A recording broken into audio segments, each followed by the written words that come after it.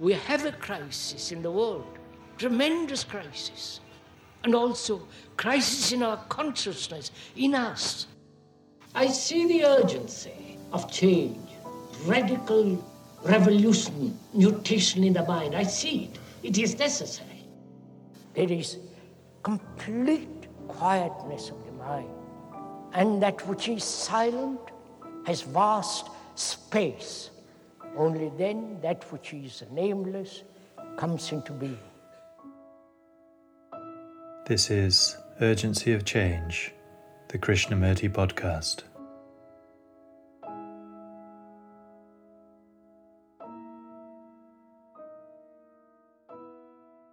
Hello and welcome to episode 47 of Urgency of Change. This week's podcast is Krishnamurti in conversation with Linda Strawn, titled, We Live in Conflict with Everything. Next week features a dialogue with Ravi Ravindra titled, Is Death a Matter of Continuity or of Ending? This is a podcast from Krishnamurti Foundation Trust. For more information about our activities and programs, such as our volunteer program at Brockwood Park in the UK, we are online at kfoundation.org. You can also find our daily quotes and videos on Instagram and Facebook at Krishnamurti Foundation Trust. Linda Strawn was a presenter at Pacifica Radio. This conversation with Krishnamurti was recorded in Ojai, California in 1984. Topics include: is it possible to look at the external and internal simultaneously? Why does the brain immediately create images when meeting someone? Is there security psychologically? Is it possible to uncondition the brain? As long as you are conditioned, do what you will outwardly, nothing is going to change man. I see that nationalism is a danger, so I move away from that danger. Our brains are occupied all the time, and so our energy is limited. If you change deeply, profoundly, it affects the consciousness of man. Psychologically, do not depend on anybody. Is it possible to observe inside and outside simultaneously? If you are on the outside and the inside. Why do you ask that question? It is something which stays with me. All right, wait a minute, let's look at it. Is it possible, you are asking, is it possible to look the outer, the external, and the inside at the same moment, simultaneously? Right? Yes. Now, before I answer that question, I don't quite know what you mean, the outer and the inner. You may mean one thing, and I may translate that into something else. So we'll be not answering each other. So I must be clear what you mean by the outer.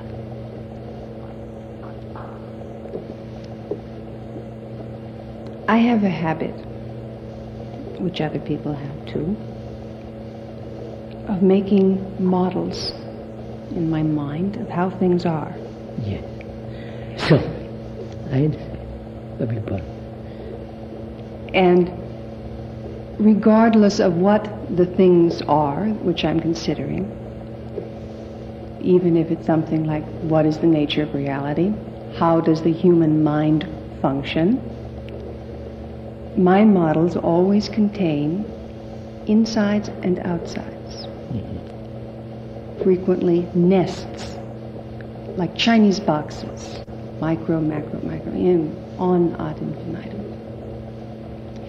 And when I speak with other people who are doing this, generally scientists, but frequently theologians, their models also contain these elements.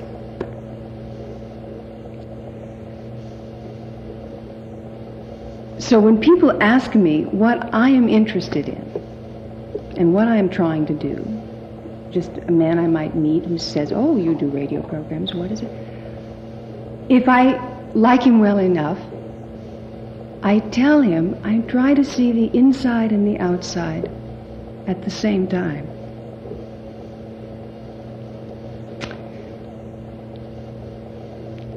He never asks, "What do you mean by that?" He usually says, "That's impossible," or shrugs. Right. You know.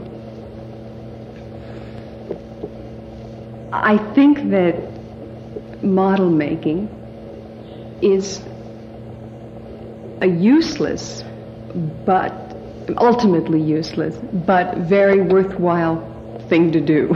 Yeah, I understand now. May I use the word image instead of the model? Okay. Would that convey? If it's understood that the image is a complex image Yes. rather than a single. Yes. I meet you, and looking at you, like, dislike, color, this, that, I make an image about you. That image may vary from time to time, become more and more complex, but it's still a pattern, a mold, a picture, right? And you also make a picture of me, mold, image. Yes. That image contains both the outer and the inner. Does my image of you contain? No, the image I make of you, and you make an image of me, that image contains the outer and the inner. Right? I'm not sure. Which means I'll search you.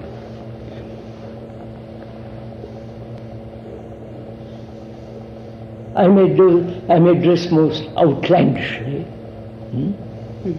That's the outer. That would also be part of the image. I look at this house as I come in. I see the proportions of this house,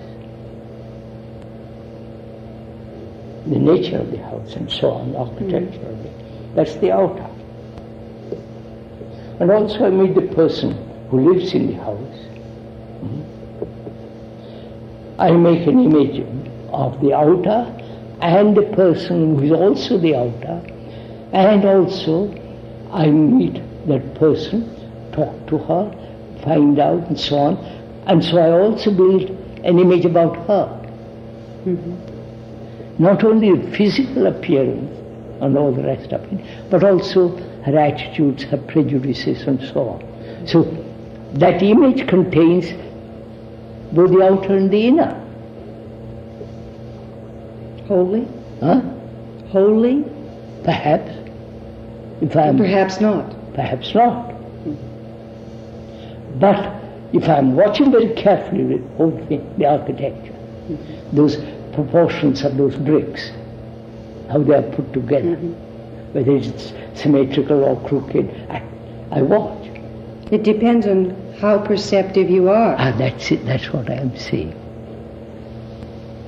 If I'm not perceptive, I just walk in and greet you and go. But if at a moment I begin to question, watch, look, perceptive, I begin to see both the outer and the person who is, etc. So that image, that picture, that mold, contains both the outer and the inner. Either wholly or partially. Yes. Right? Yes. We are Right. together now. So, what value or significance that image has or it has no value at all. But what has value is perception, acute perception, Yes. acute observation, intense awareness. Right? Yes. If I'm aware, I see the whole, how the chimney is built. But I may be aware of what is inside me Yes, yes, simultaneously. of course. And as I form an image of that which is out me, an image which contains also something of what is inside it, Yeah, of I course. may We be said aware that. binocularly We of said them that. both. We said that.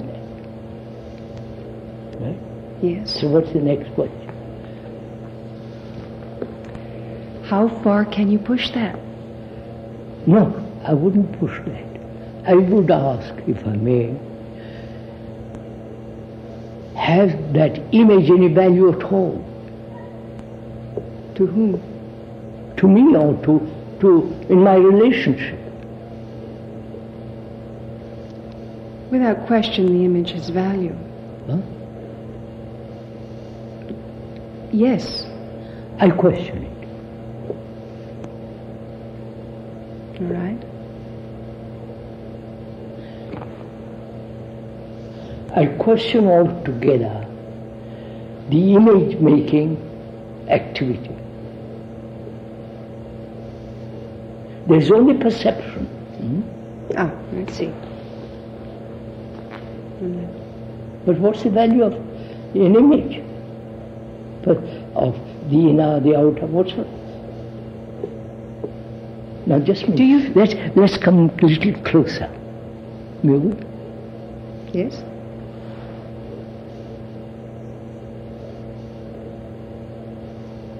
Suppose I'm a visitor to America. I have looked at all the things that are happening. I form an image about the people, image about the Americans. Right? That image is going to prevent me from really looking at America. Yes, I understand what you're saying. So why should I create an image? Why should you keep the image you create? How can you help him creating an image in the moment? That's what I'm asking you. I think you cannot help but create it in the moment, and Wait. Don't say you cannot help. I create an image if I'm married about my wife. And she creates an image about me. And these two images have relationship. you can get stuck in them. That's what we call relationship. Well, that's one kind. Equity. Let's go into it slowly. Is that, what do you call that's one kind? That's what is happening. Generally, yes. Actuality, that's what's happening. One can imagine an ideal. And then such imagination has no significance. What is actually is important, not imaginative, romantic significance. Are you in relationship if you do not hold on to an image which you've created about your wife, and she does not hold on to one which she's created about you? Is that possible first? This is a matter of contention. No, I say it is possible. So, Not it may be. No, madam. I am saying, we are saying, at least, I have no wife, no husband, I'm just saying, why do we create the image? You are asking? Yeah, why do we create it? Is that the question? Huh? Is that the only question? No, begin with that. There are a dozen questions. We begin with that and we go... No, well, if I can understand that question, why does the brain, when I meet a woman or a man, immediately create an image. I understand that question in two senses, at least. Psychologically, we create the image because we have a need for security, and the image gives us that. Let's stop there for a minute. Does the image give one actually security? Not in a completely, in certain limited sense, but not in a complete. So why do we create? If you are seeking security in an image, whether it's outer or inner, you understand? Yes, yes. Is there such security? If one seeks deep security, no. No, madam. Listen a little more.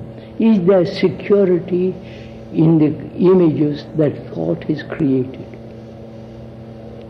Is there security in the images that thought has created?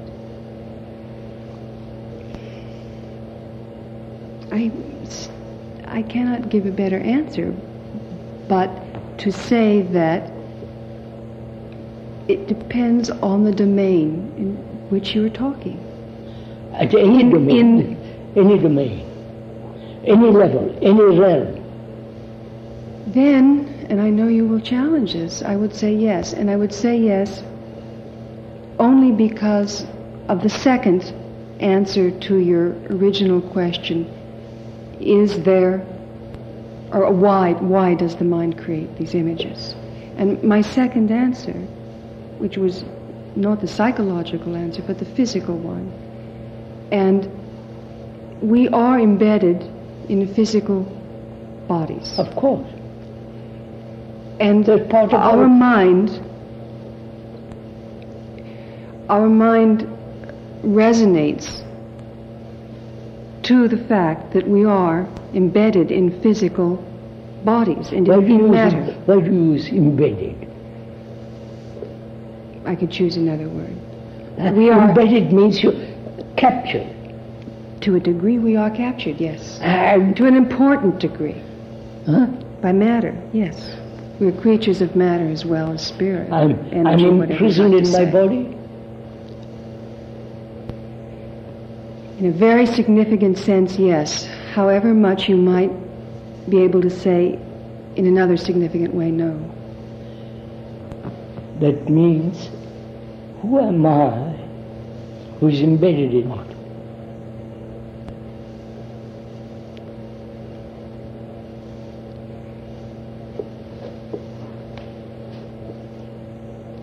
If I answer that question, I'm afraid we won't return. I'll return. Very well. Because the point that I want to return to... What is the point you want to return to? Is that the mind, we create images and fix them and pretend and relate to them as though they were real in quotes, because we are creatures of matter. Yes. Our brain is matter. Physical is matter. Thinking is matter. And matter tries to reproduce itself, so to speak. Yes. It mirrors itself in the images we create. We think it lasts because we have the feeling that our bodies, they are like our bodies. No.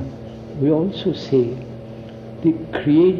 putting together a picture, an image, a model, a structure, gives us a sense of security. Exactly.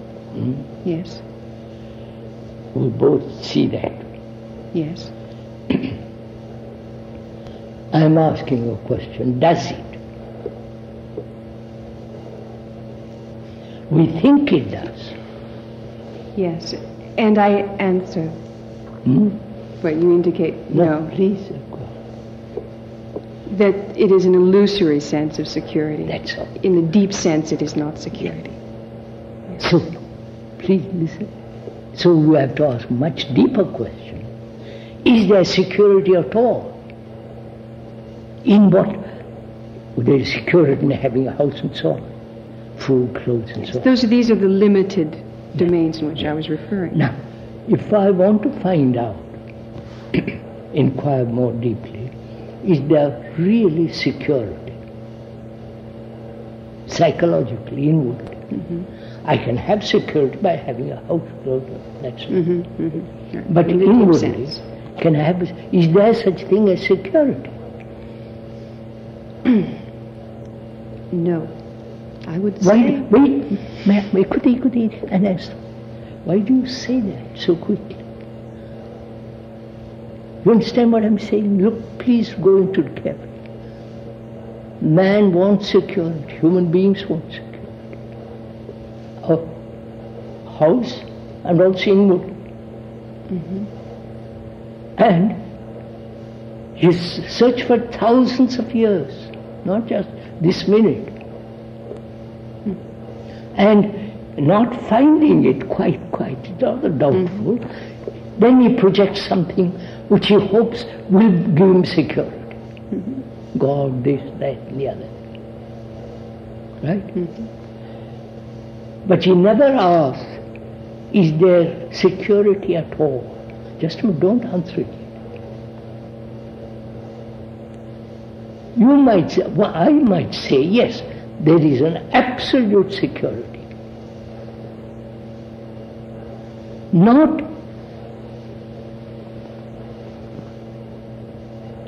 in the search to find security.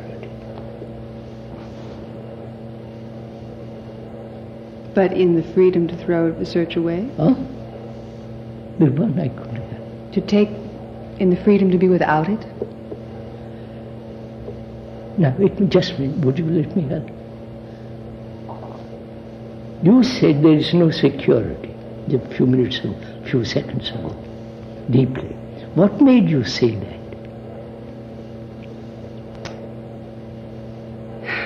Because the answers which come to mind in saying, yes, there's security, look at this. One by one can peel them away. Yes. And you keep peeling and peeling. And finally you come to conclude, see that there is no security. What made you come to that? Rationally, what made me come to it? Not only logically, rationally, but you say that you saw. Well, it's this the sense that if I hold on to myself, I'm going to get into trouble. Again, what makes you say that? It is the intuitive... What can I answer? Oh, you're making a face, a sour face. I will let me say it, and then you can tell me why I'm you not make making a sour face. I don't... Now, what do you mean? I'm going to say, what do you mean by intuition? All right, I see. Well, you asked me to locate what in me makes me give that answer, and I could say, the reason or intuition, but it seems to me both. Basically, it's simply the experience which one has momentarily, every now and then, that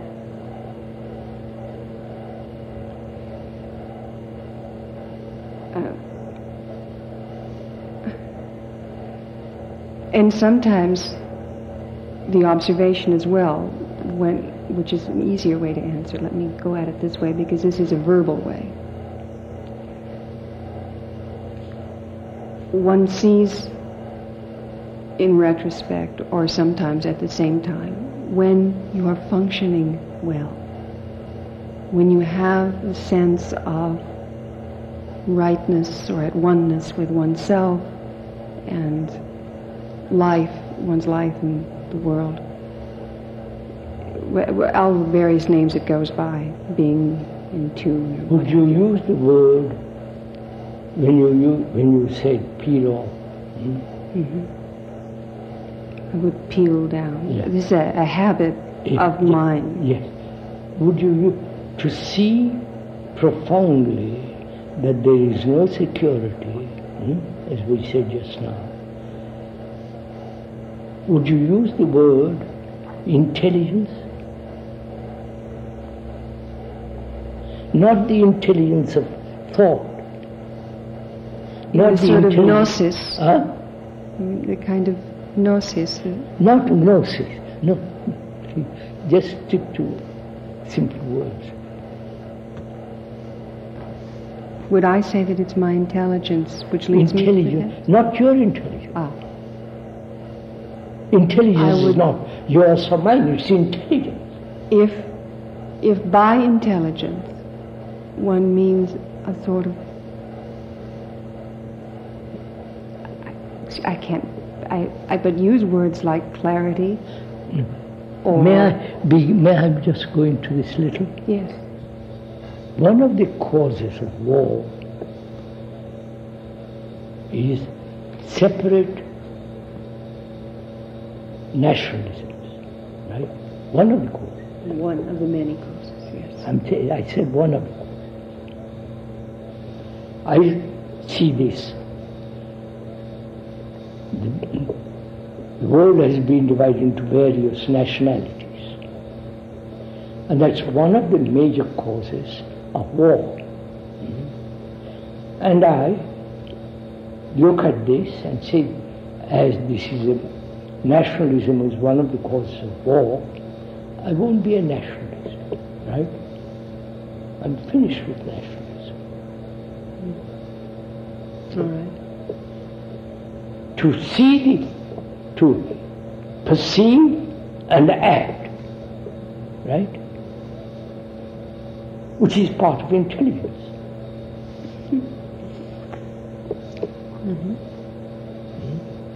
And I see how religions have divided people throughout the world. Perceive and act. Therefore, do not belong to any religion, which doesn't mean I'm not religious. So I put away all the religions established by man. So I begin then, say, what is religion? So I begin to inquire. You follow? So this whole process of seeing the false and moving away from the false, as you call it, peeling it off. That is part of intelligence. Rational, reasonable, sane, and I said this is silly.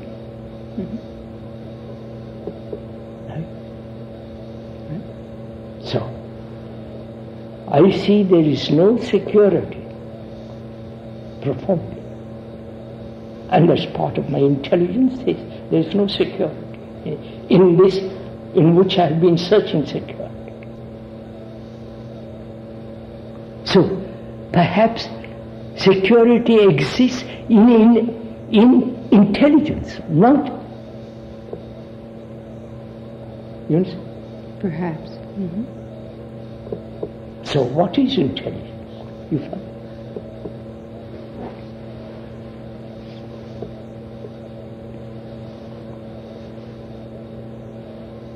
What to you is intelligence?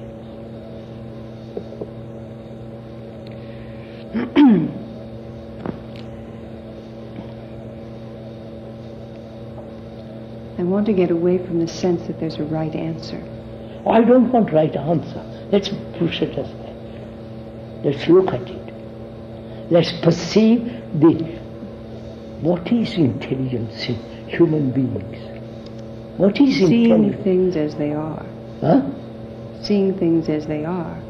Which means what?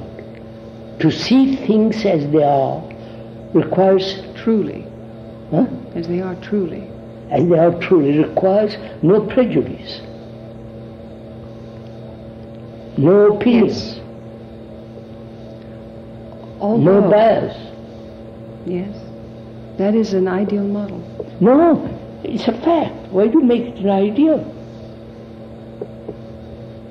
It is something I think it's a worthy activity, a worthy aim. Something I hope in a small way to be able to do. But I ask myself, as pure or as peeled down as one might become, I'm still one person. No, you're not one person. I can't see the whole. Because I cannot be absolutely without point of view. I'll show you in a minute. Although I can be awfully good. Show me. You saw just now, nationalism is one of the major causes of war. So you're no longer a nationalist. That is not an ideal, it's a fact, and you move away from the fact.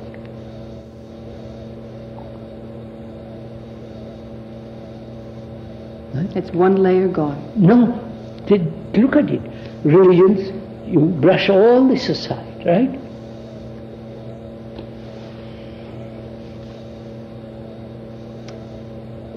The meaning of the word intelligence comes from Latin, and so I will go into it, means to read between the lines,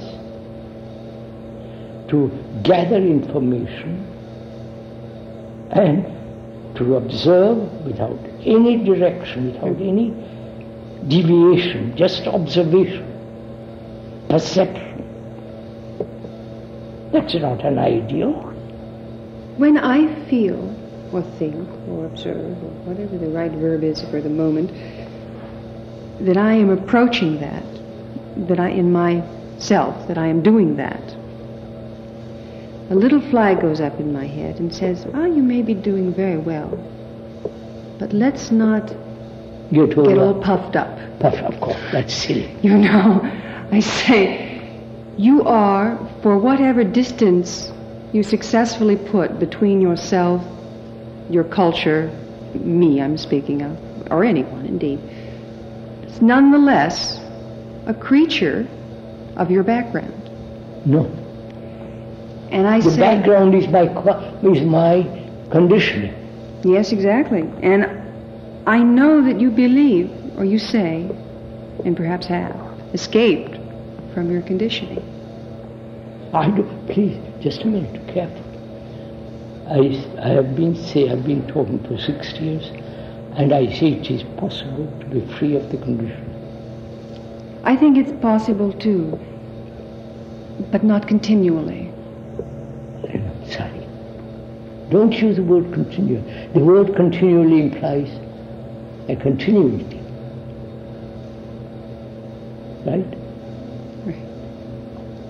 And so that very word gives you a sense of continuity of conditioning.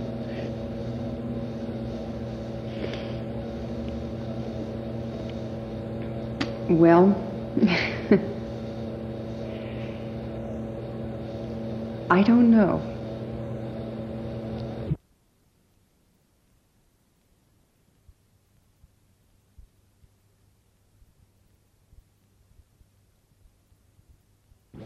Well, I don't know.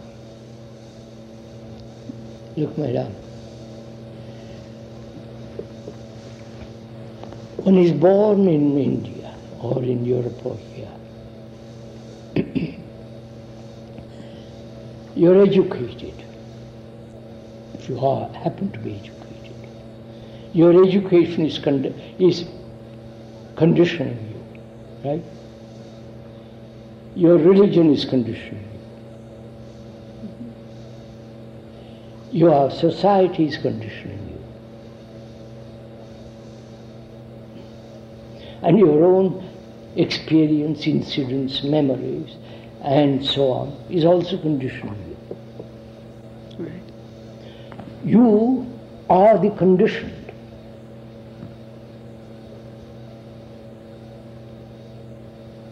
I hope that I am more than that. Ah. I think I am. And that's another conditioning, which is, you don't then see actuality. When you say, I am more than that, that's what all people say. Although I think that I am embedded in my conditioning as I am embedded in my body. So, who is I, who is embedded, as you say, in the body and in the conditioning? I is the perceiver. Huh? The person. The perceiver. perceiver. The perceiver. Who is the perceiver?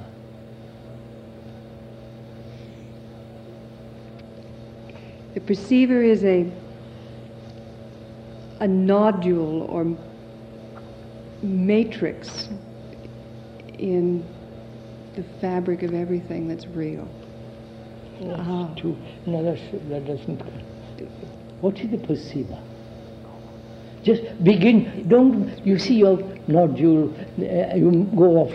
I'm a very simple man. Suppose you tell me, what is the perceiver? I will paraphrase because I don't think I can say it more succinctly. Perceiver implies point of view, does it not? Or the perceiver is the memories of your, which is the same thing, background. The lens. Huh? The lens, not the memories. Look, madam, you're now splitting hair. Now, just a minute. What is memory? Aren't you entirely a bundle of memory? Aren't you a bundle of memory? Let's leave out entire. Aren't you a bundle of memory? Certainly. Huh? Certainly. Right? Now, what is memory?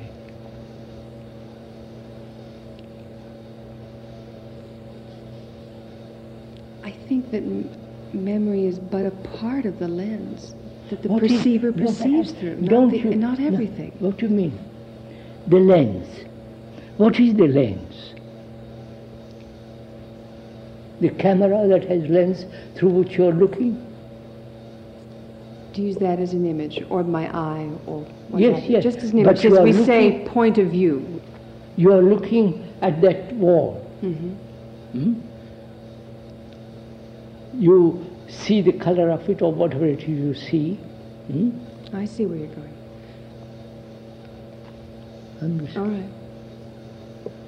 So, unless you are free of memory, concepts, ideals, and projections, you can't see the thing as is.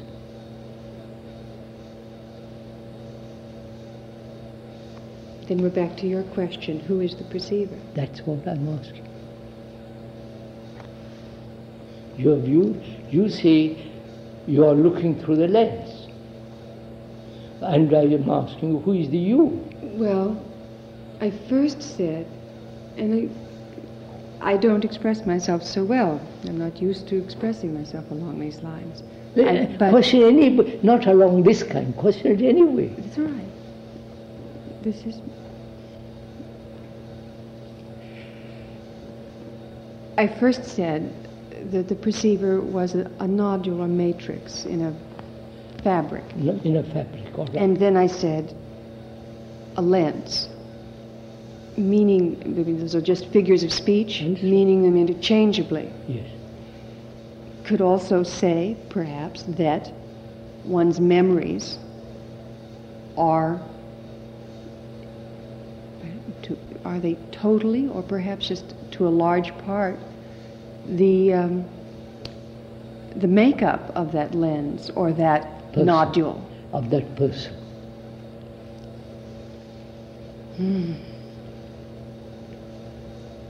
Of that personality, of yes. the person, the ego, but of the person? the self. Okay, of the ego, yes. Ego, the self, yes, the persona, whatever you like to call it. I guess that I have the sense that the person is more than the personality or the persona. That is still... And I don't mean apart from or bigger than or whatever. I simply mean more than that. So, the self to reduce it to simple word, the self is looking, perceiving. The self is not a simple word. Of course not. The self means a whole accumulated memories of a lifetime.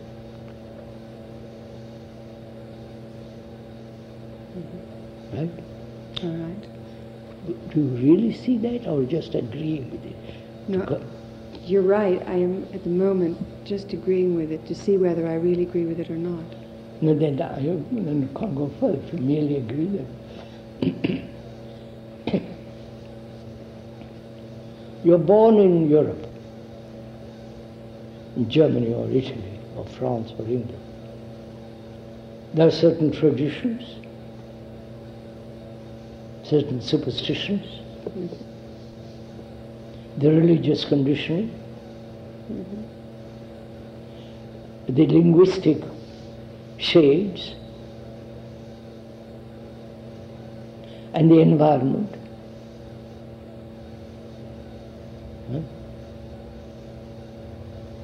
So you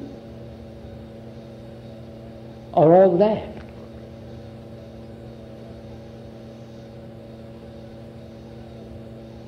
Yes. That means you are this whole the consciousness,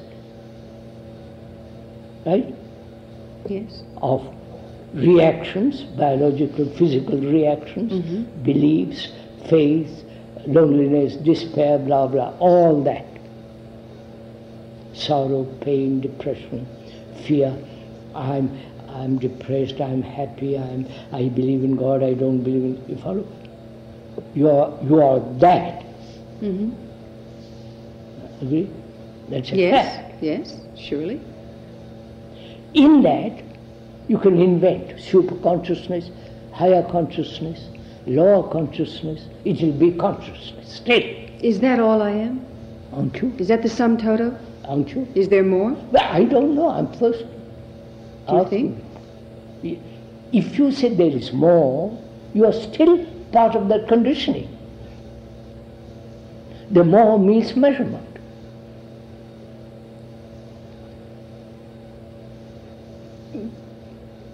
Well, yes, more, I mean, the concept, yes, it means measurement. Therefore, but when you use the word more, it means you are dissatisfied with this. I wonder, is that the whole? Wait, to find out the whole is something totally different than to include the concept of the whole in the condition. So the conditioned, which is the self, cannot include the concept of the whole? Of course not. It's still a concept. All right. They still function of whole, which is part of your consciousness. Right? Say again. Thinking is part of your consciousness. Yes. And so I can think there is immeasurable whole. But that's not actuality. Do you believe in the unconscious? Which means? The unconscious. I would say consciousness contains all the unconscious, superconscious, or whatever. It is still consciousness, of which one may not be aware. I see. I don't divide it and say, you follow? So that which, say, psychiatrists refer to as the unconscious, you would simply call conscious. I've discussed this matter endlessly. You have. Excuse me. Now, just a minute, Mera. So, the self or the perceiver is all that. Right? And the perceiver is limited. Right? Yes, certainly. There are rejoinders to that. People say, individuals, and certainly religions, say that a portion that in some sense the limited perceiver or conditioned self also participates, or is tangential in some sense to whatever you call it, God or a higher self. Yes, I know this is said by every person throughout the world. That's true. It is said. I question. How can the limited, you understand? Mm-hmm. But you can imagine, it can be romantic, it can feel, my God, I'm delighted. All superstition, like illusion. So you cannot there is nothing in you or me or whoever that is capable of experiencing something greater than itself. Something which is not limited.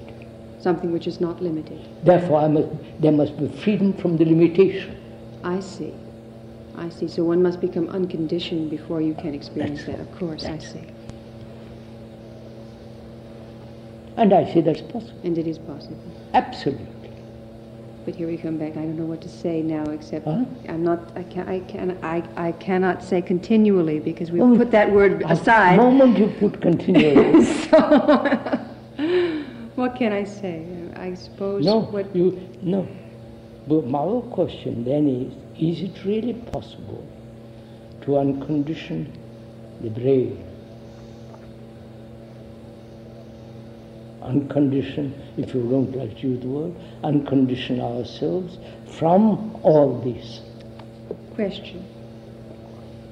Does, in your opinion, technology and communication technology participate in the answer to that question? You mean the computer? No, I mean, the computer is a part of the communication technology. I mean the radio, I mean the television, I mean... What's the question? I don't quite understand. You asked, the question you just asked, how did you phrase it? Is it possible to become unconditioned? That's all. Yes. So, I say, is it possible that the communication technology may be instrumental in our becoming unconditioned? Does, in your opinion, technology and communication technology participate in the answer to that question? You mean the computer?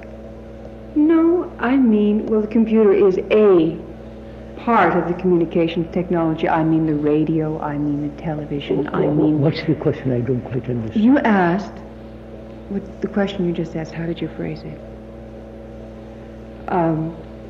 Is it possible to become unconditioned? That's all. Yes. So, I say, is it possible that the communication technology may be instrumental in our becoming unconditioned? How can it? I don't know, can it? I doubt it. I question it. You're familiar with the very popular ideas now, the communications technology bringing the world into a oneness.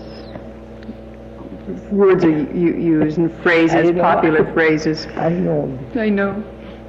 But is that, are we all, how can it all communicate, bring us all together? Well, for example, one of the images which is frequently used is global village. Another image which I think will have more and more currency is the organic one. People talk of Gaia or Earth as our mother, and that the communications technologies are extensions of our nervous system. I understand all that. The earth is our mother. And that through these technologies, we are coming into Closer, touch yeah. with our oneness as an organism, as a part of our mother's body. You're familiar with this. Is very popular now. Madam, this is as old as the hills. I have no trouble believing it, but it is having a resurgence This of is as popularity. old as the hills. That the earth is our mother. Mm-hmm. That we are one. Yes. That there is but with all that is just lovely theory, lovely romantic hope. It is but very romantic. actually we are not. We're limited and We deal conditioned. with actuality, not with suppositions. Mm-hmm. We are destroying each other. I can't deny that. Therefore, what's the good of all mother talking about Mother Earth? Is it just wishful thinking, you think? Of course, it has no meaning. When I'm killing you, what is the meaning about it? Well, some say also that, of course, killing is a part Oh. of nature. You have within your Just- body. Just a minute, I know all the arguments. I know you do. I wish I could think. Sure you do. We can begin from the lowest. The small thing is eaten by the bigger. Yes. The bigger is eaten by the still bigger, It's and more so on. of your so on, inside, so on. outside, macro, Yes, yes, micro. all that. Till we reach man. Right. Man is supposed to be the greatest enemy, the greatest killer. But that whole history, that whole evolution recapitulated in our own body. Our immune cells kill cells with other cells which threaten the whole. All right, I know all that. So after thousands of years of evolution, we haven't even learned the sense, common sense, to live on this earth without killing each other. I know all the arguments. The argument is that is a reflection of nature, and that is the way things are. Look, that's the reflection of nature. We are killing nature. But that nature, part of nature is killing. So of course, a tree, a small tree and a great forest has no chance because there is no light. Tiger kills a deer. But why should we kill each other?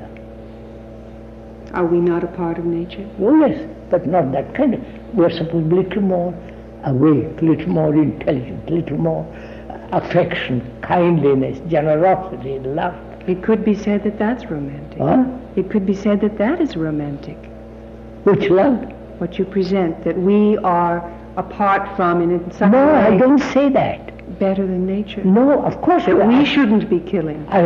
What? That we should be above this or apart from this. No, I say, please.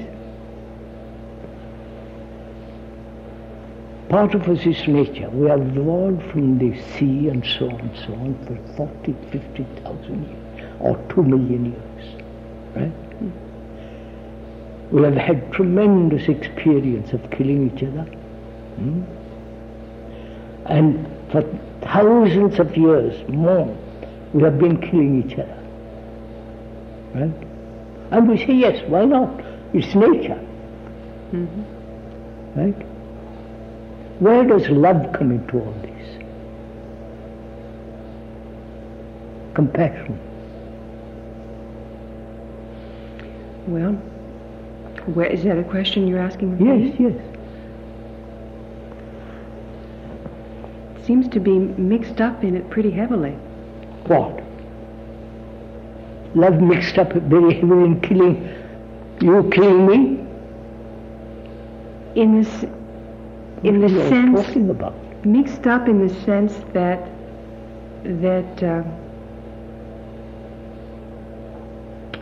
I mean, it's obvious to say that on the sense of illusion that people think they are doing things for good motives, for love and for. I don't mean that, but that it's a part of the duality, which is Inherent. in reality, which is the nature of it. Now wait a minute, is that so? Well, that's a good question. If we did not have love or compassion, we were not capable of those. We haven't got it. We have pretensions towards it. Madam, don't say pretensions. I pretend to love my wife. Yearnings for it. Huh? Yearning for it when I haven't got it? Yearning for it may be illusion. That's true.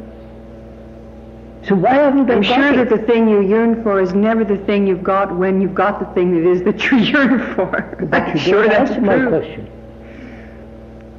Why have human beings who lived on this earth 2 million, 3 million, 40,000 years and so on, why haven't we got this rudimental thing? Love. Well, They're all very clever. They produce this, they produce the atom bomb, they produce missiles, they produce submarines, telecommunication.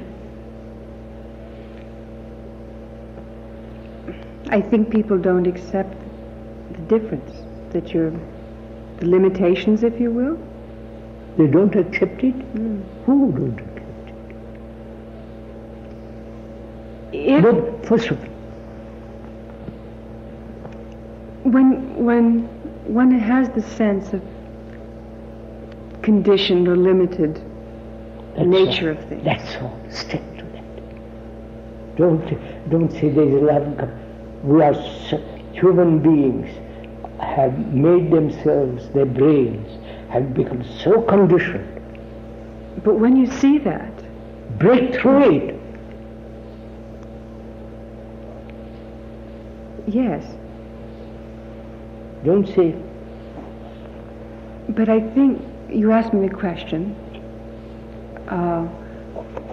why is it that we haven't learned to love? no, you can't learn love.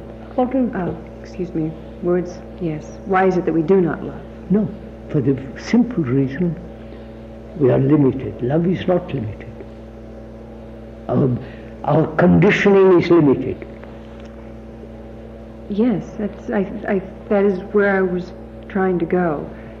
And I also wondered if it might not be the case that the violence which occurs is a perverse or illusory way of denying that we're limited. It's a way of trying to force Yes, sir, things together.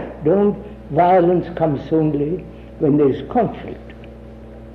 But Please, conflict. Human beings live in conflict. With nature, with themselves, with everything. there would be no conflict if That's a romance. The actuality is that we live in conflict. It's true. Start from there. We should not be. But is it not the living in conflict a natural product of our limitation? And Therefore, what I'm suggesting is that we really do not accept that we are limited. And that's all. all right. I'll quit while I'm ahead. So that's a question. That's the question. We don't accept it. We don't want to accept it. Yes. Because religions have said.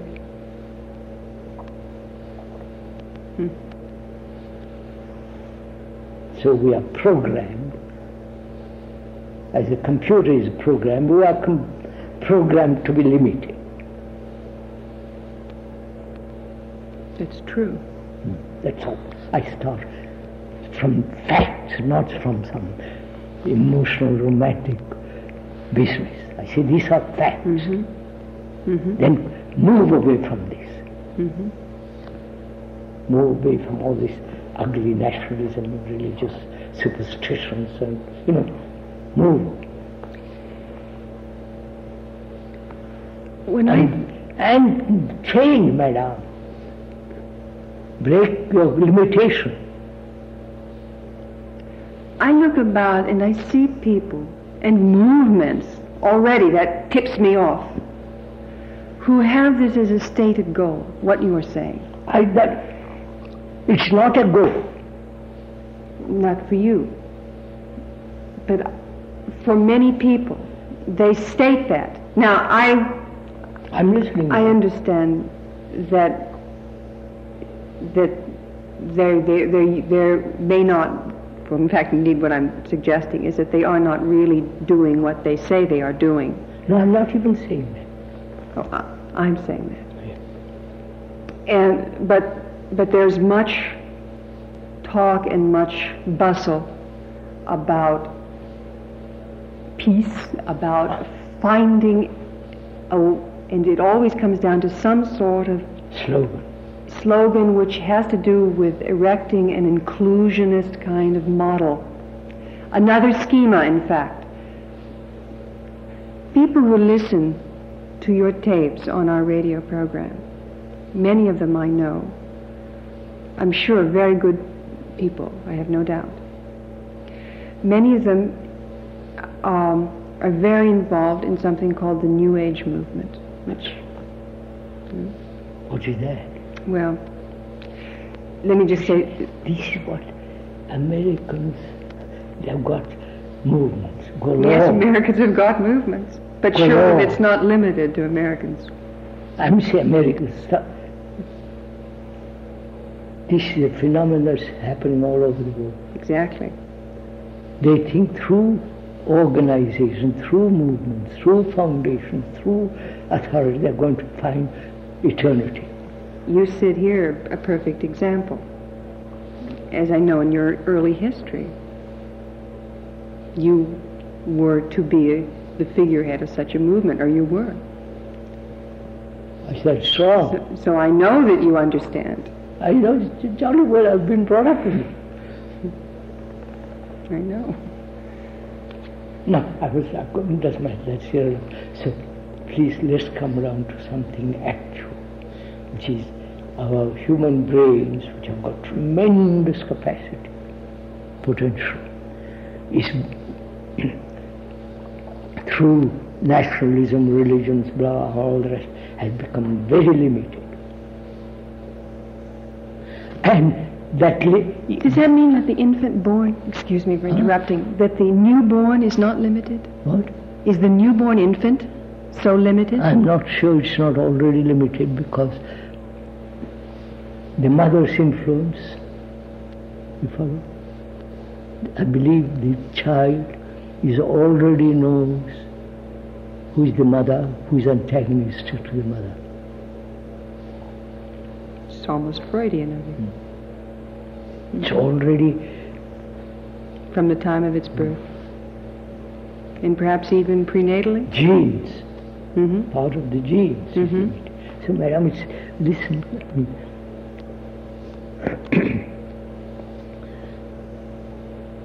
Out of our limitation, we are doing great deal of mischief, right? Organization, what do you call this thing? Well... New Age movement. And there are the other movements. Peace movement, this movement, yes, that movement. And the man is torn between all this. He said, my God, what shall I join? It's the search for the biggest box. You see, what? Now, what? That's what I call it. What? Everyone puts forth what they think is the biggest box, that their understanding will include everyone else. You have said it, it's a box. That's right, a box. And they're caught in that box. That's right. Regardless of how big it may or may not be. It could have a big box or a small, small box. It's still a box. It's still a box. And you may be in there with all sorts of other creatures, or you may be in there with only creatures of your own sort. Madam, I've seen this for You're the creatures last of the box. 60 years, 80 years. Moved from one box to another box, thinking it's bigger and so on, you follow? But it's still, nobody says it's a box, man. That's right. Mm-hmm. You know, I used to know several devout Christians, Catholics, Benedictines, Jesuits. Mm-hmm. They say Christianity is nothing to give except some slight miracles and all that stuff. So they go off into Buddhism. Mm-hmm. Because Buddhism is extraordinarily, you understand? I don't know if you've gone to it, doesn't matter. Or join some other sect. From the one frying pan to another frying pan. You understand? It's the same phenomenon.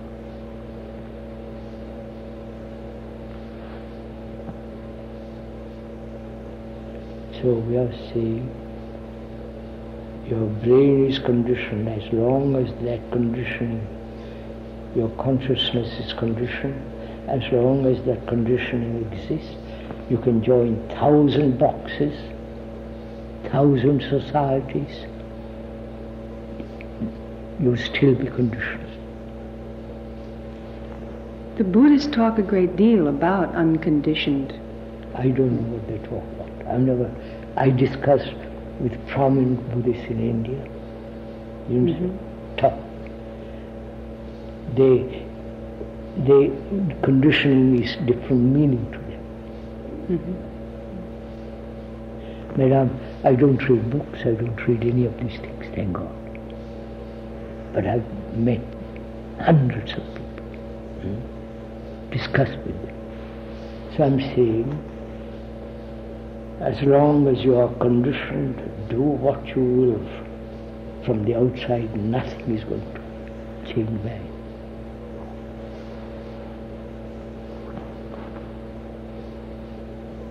Nobody will accept it because easy to join things.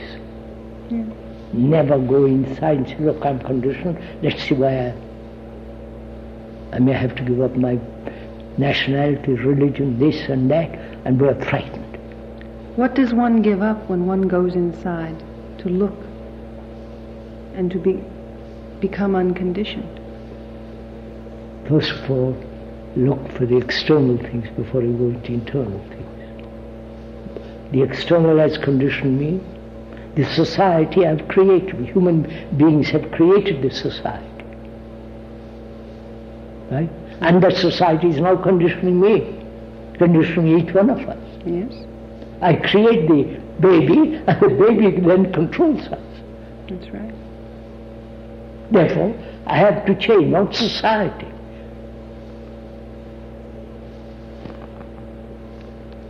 What do you give up when you change?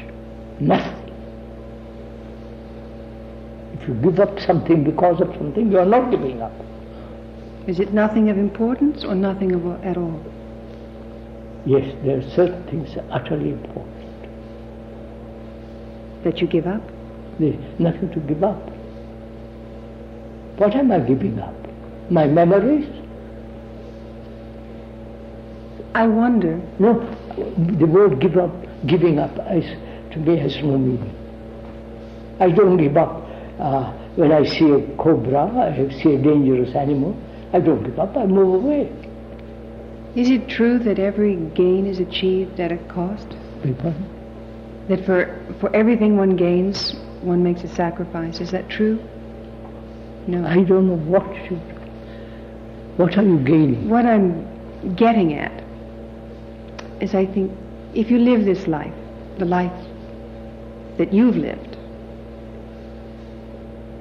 it's very rigorous standard. Not standard. It's in facts. Facts. This is very rigorous.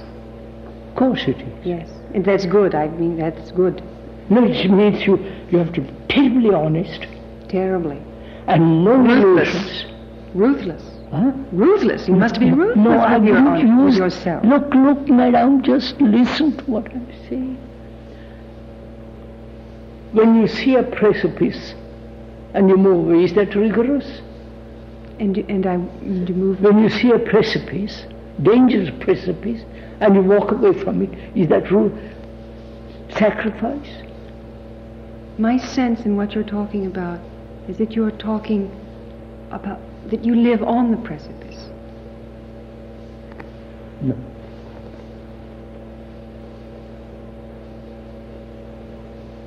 You've got an idea of it.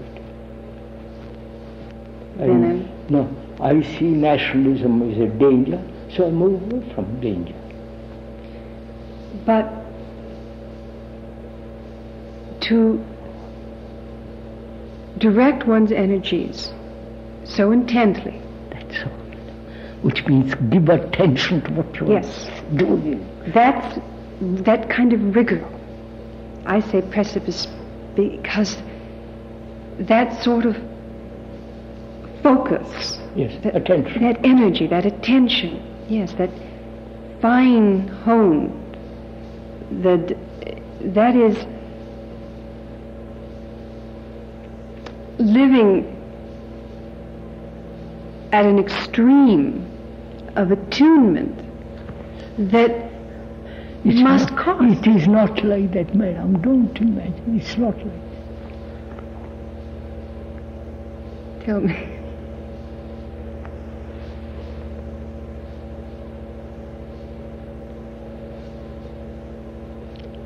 Now just a minute.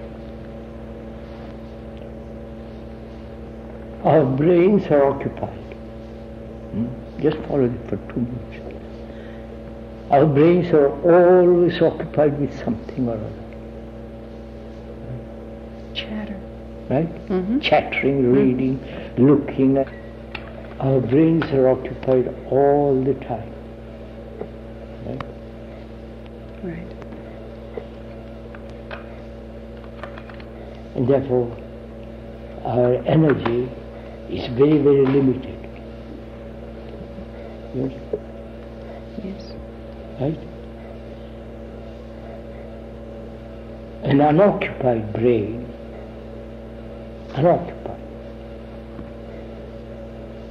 has got tremendous energy.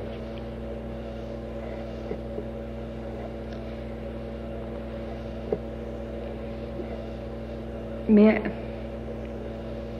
I excuse me if this question is... Please say anything you like. Thank you. What I wonder is from what I've been given to understand, I don't wish to offend.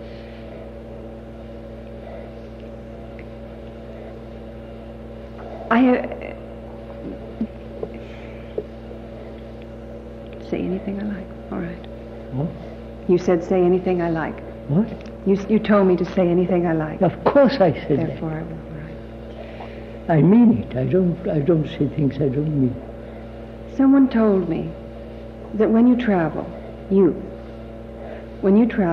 always travel with friends. With? That you travel with friends. No. I'll tell you, simple fact.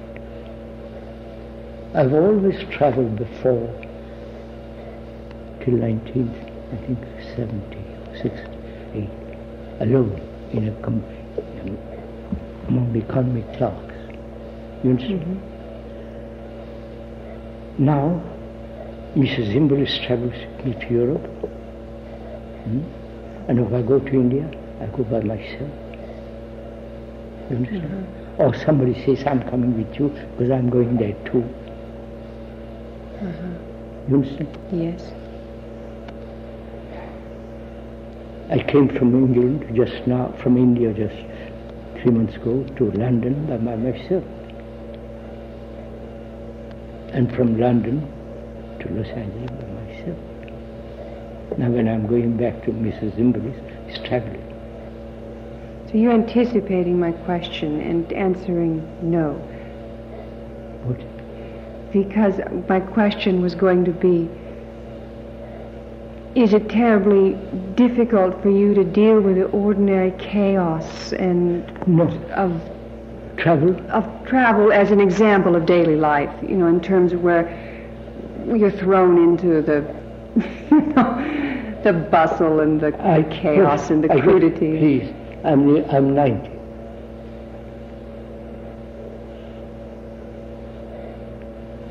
I've lived a great deal by myself in my life.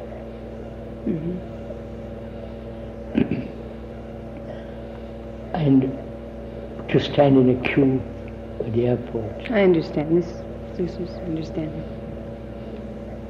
I've stood at an airport in London for an hour and a half. Because 5 aeroplanes came at the same time. But I don't know how many hundreds were ahead of me. Government of India gave me a diplomatic passport. This would make it easier for you. Easier, but I can't. But I've got a green card to come to America. A diplomatic passport doesn't go with a green card. That's what I was told by the immigration. So I've now put aside the you follow? Yes. So you don't find it that stressful then? I get tired. Naturally. Except in as much as your age, but in terms of... No, I've always been, I don't like noise, I don't like crowds pushing. Yeah. I'm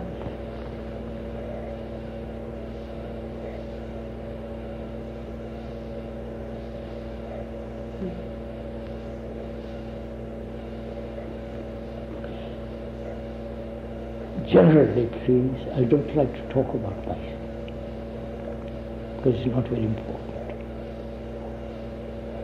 Though it is of interest to people. Go and listen to a cinema star. I have no wish to intrude. You I have no wish to intrude. No, you can intrude as much as you.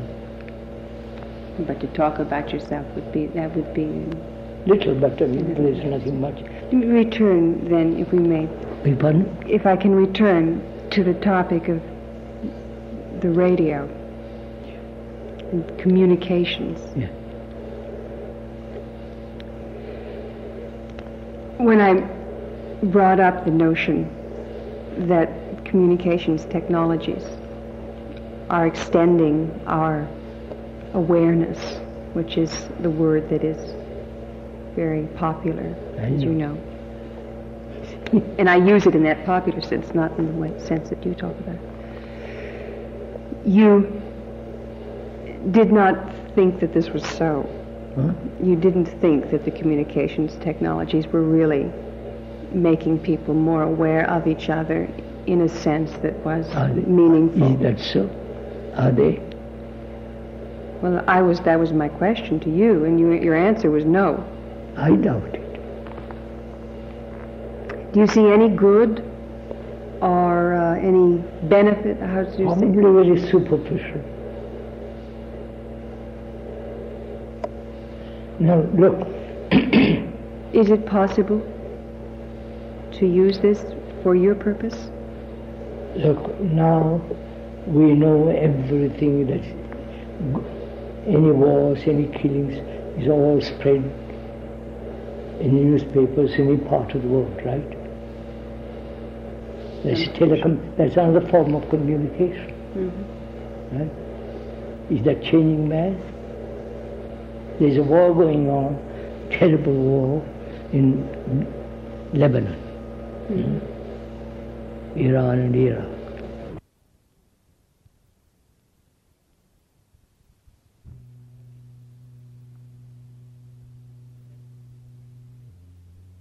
We know you read it every day, television. Are we saying, my God, let's stop wars?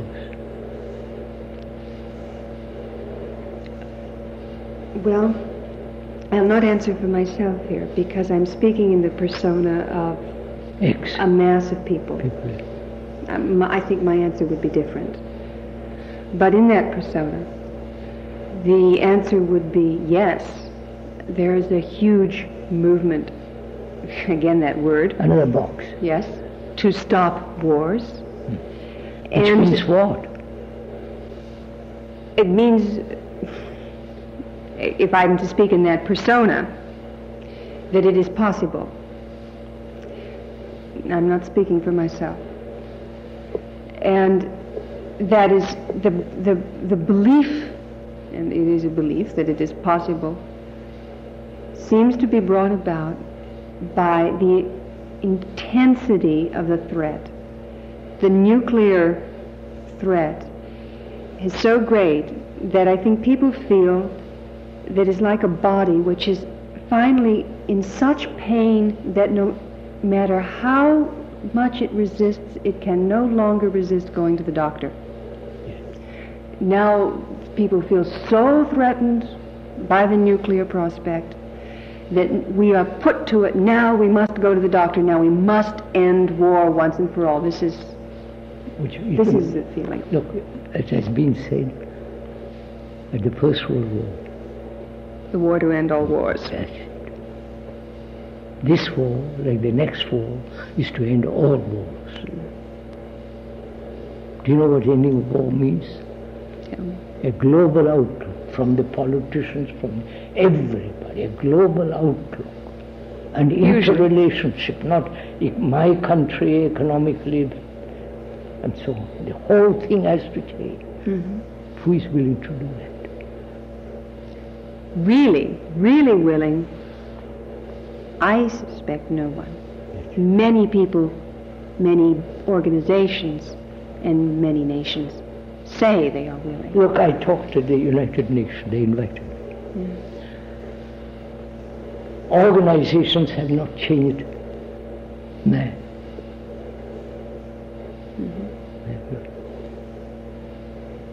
Yeah. And we are multiplying organizations. If that organization doesn't work, let's reorganize that organization. And this is what we are doing.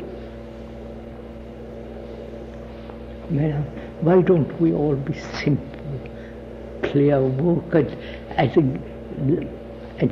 things we understand, which is myself, yourself, you, and move out of the boxes, for God's sake. What rational basis is there for believing that that will happen? None at all. But one or two people can change the whole consciousness of human beings. Ah, but if you get one or two people, then the rest of the people form a religion around them. No, just listen. I'm listening. It's the priests that have done it.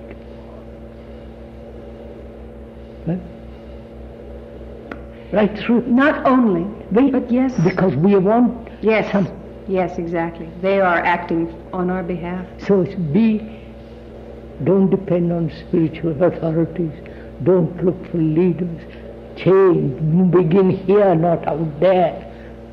Couldn't agree more.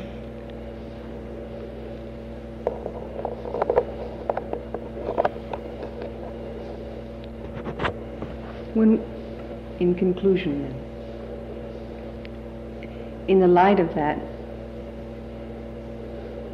there's a great temptation to despair. No. On the contrary. If one can change, you've changed the consciousness. The scientists are proving some of this. Yes? Yes. That Yes. affects the whole group. So if you change, deeply, profoundly, it affects the consciousness of man. Yes. But they don't see that. That seems to be at variance, though, with something you said earlier. People? It seems to be at variance or contradiction to something you said earlier. No. May I say what? Show me where the contradiction is. If on one hand you say, if one man changes, I said change consciousness. That is, look, first of all, each person thinks his consciousness is his private, is his own. He thinks it's mine. It's not that, because consciousness contains fear, belief, and all that, which every human being on this earth shares. Right? So our consciousness is not mine or yours. We are humanity. we are linked by consciousness. We are not even linked. We are An American suffers, right? An Indian suffers in India. Anxious, uncertain, insecure, as here. So we are humanity, not individuals, psychologically.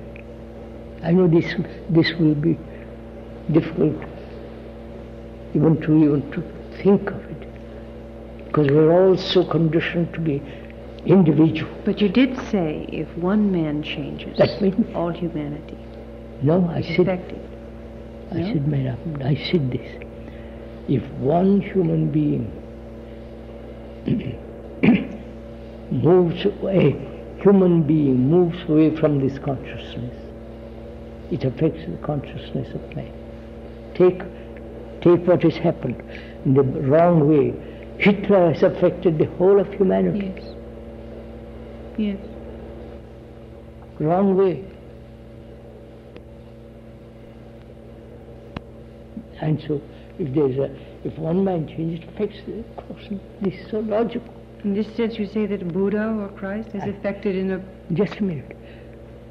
Whether the priests have changed, you understand? Mm-hmm. Not the person, Mm-hmm. but what the priests have made of all this. Mm-hmm. And that's not changed. Mm-hmm. You understand? Yes, I understand the distinction you're making. That the priests have twisted or It's perverted. been from most ancient of times, the priests coming in between.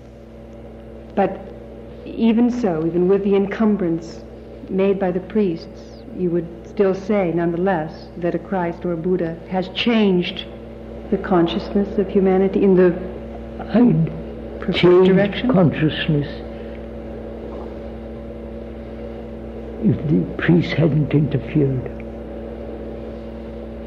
Look, man, be simple, I'll show you. I tell you something, right? Something, and you listen, and you see truth, and you change, right?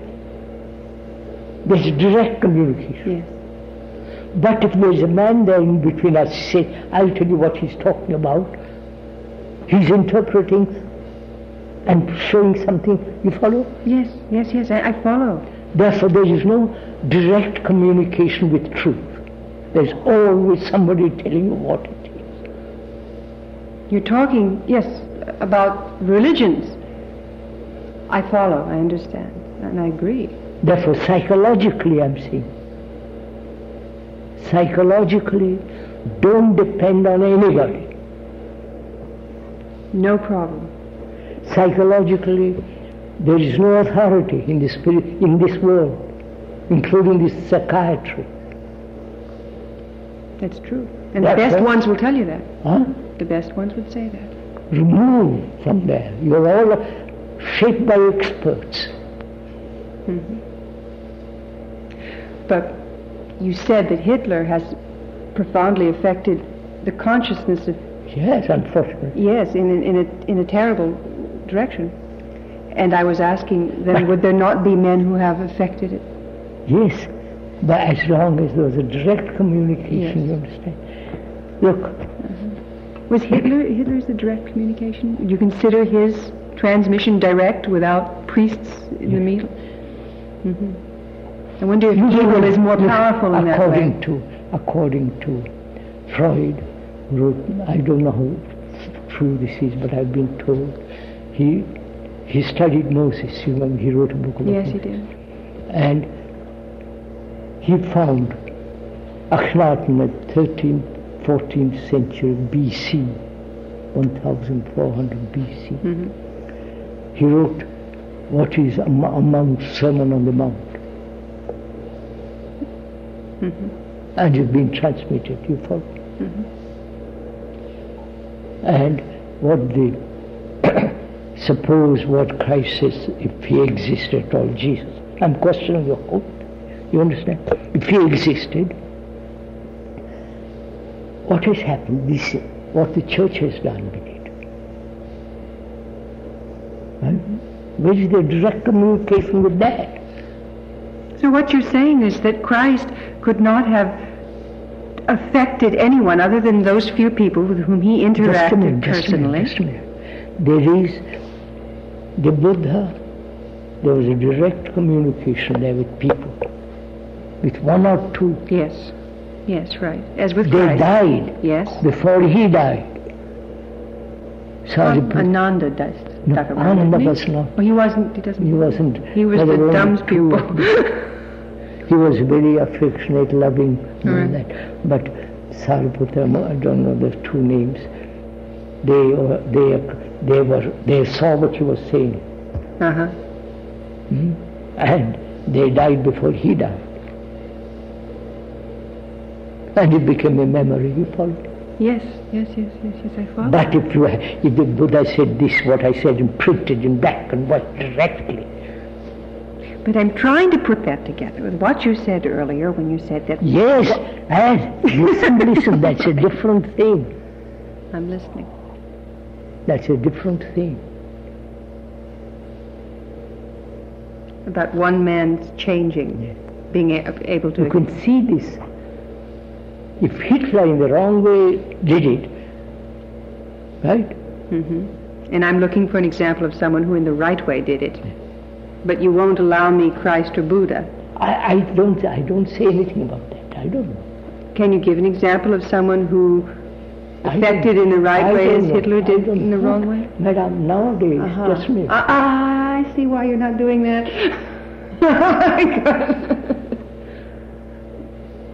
But why the confidence to point out the evil? To be so... I'm only it's not confidence. If one man, I say one man can do mischief, Yes. or also one man can do good. That's all.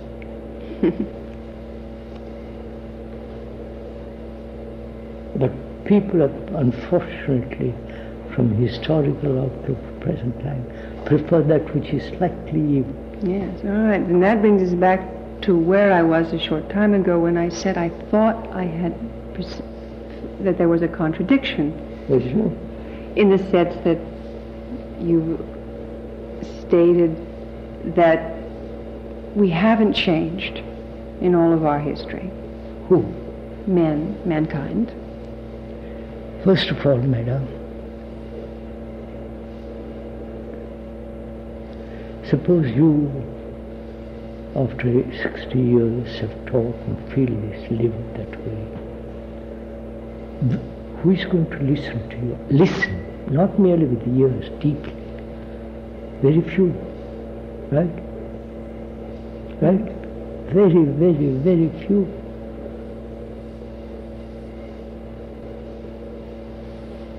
And the computers, all those are going to, you understand what is taking place? They're going to destroy everything. Because the brain, if I no longer can exercise the brain, you understand?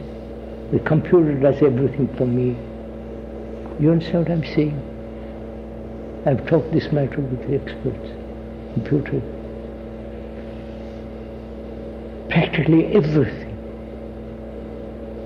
Building a car with a robot, I saw it. Japan is doing it.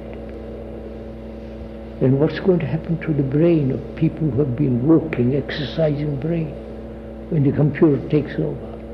You understand what I'm saying? Very few people use their brain now, do they? That's what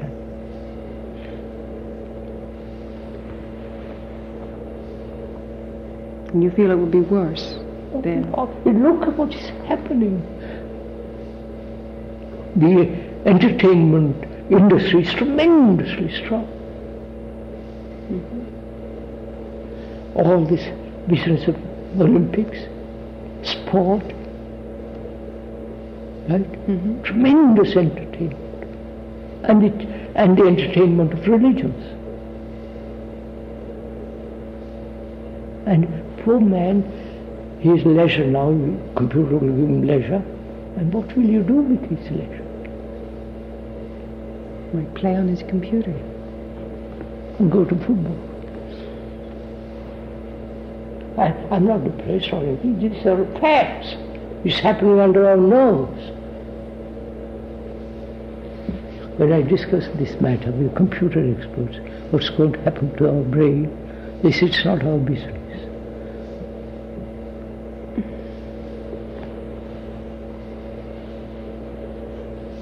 I know, that's true. But that's the response of everyone speaking from their professional corner. Yes. And the professionals are ruling us. The experts. If I have a headache, I go to an expert. How to bring a baby into the world, what is pregnancy, you follow? How to dress, how to make up your face, how to do your hair, right? Everybody's telling you what to do. What you're saying on one hand is that, in effect, there's reason to believe that things are getting worse, and yet you remain optimistic because of... I'm not optimistic. I look at things as they are and move from there.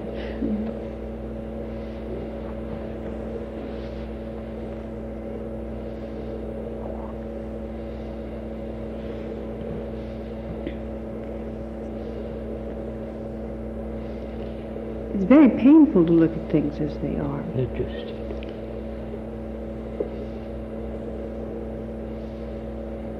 Smile changes people. Huh? The politicians smile. And who smiles the best, people say, "Mine." You follow? You see it. Madame, the things are...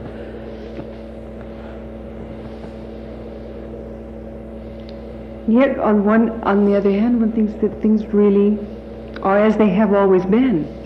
No, I think they're slightly worse now. Because of technology. Technology. No, technology is right, but it's now... Can't go back to plows and all the rest of it. Well, many people feel that this is going to be the instrument of our change, and the thing that would kill us can only be that which would save us. So therefore, it's very glib. You depend on something outside. Well, that's true. Therefore, you're back again. Great projection going on. That's right. It's true. Never rely and see for yourself, what facts are. Change, move. No. As soon as I leave, I will think of what I should have asked. And always. That's right. But do you ever think of what you should have answered? No. Just let it go.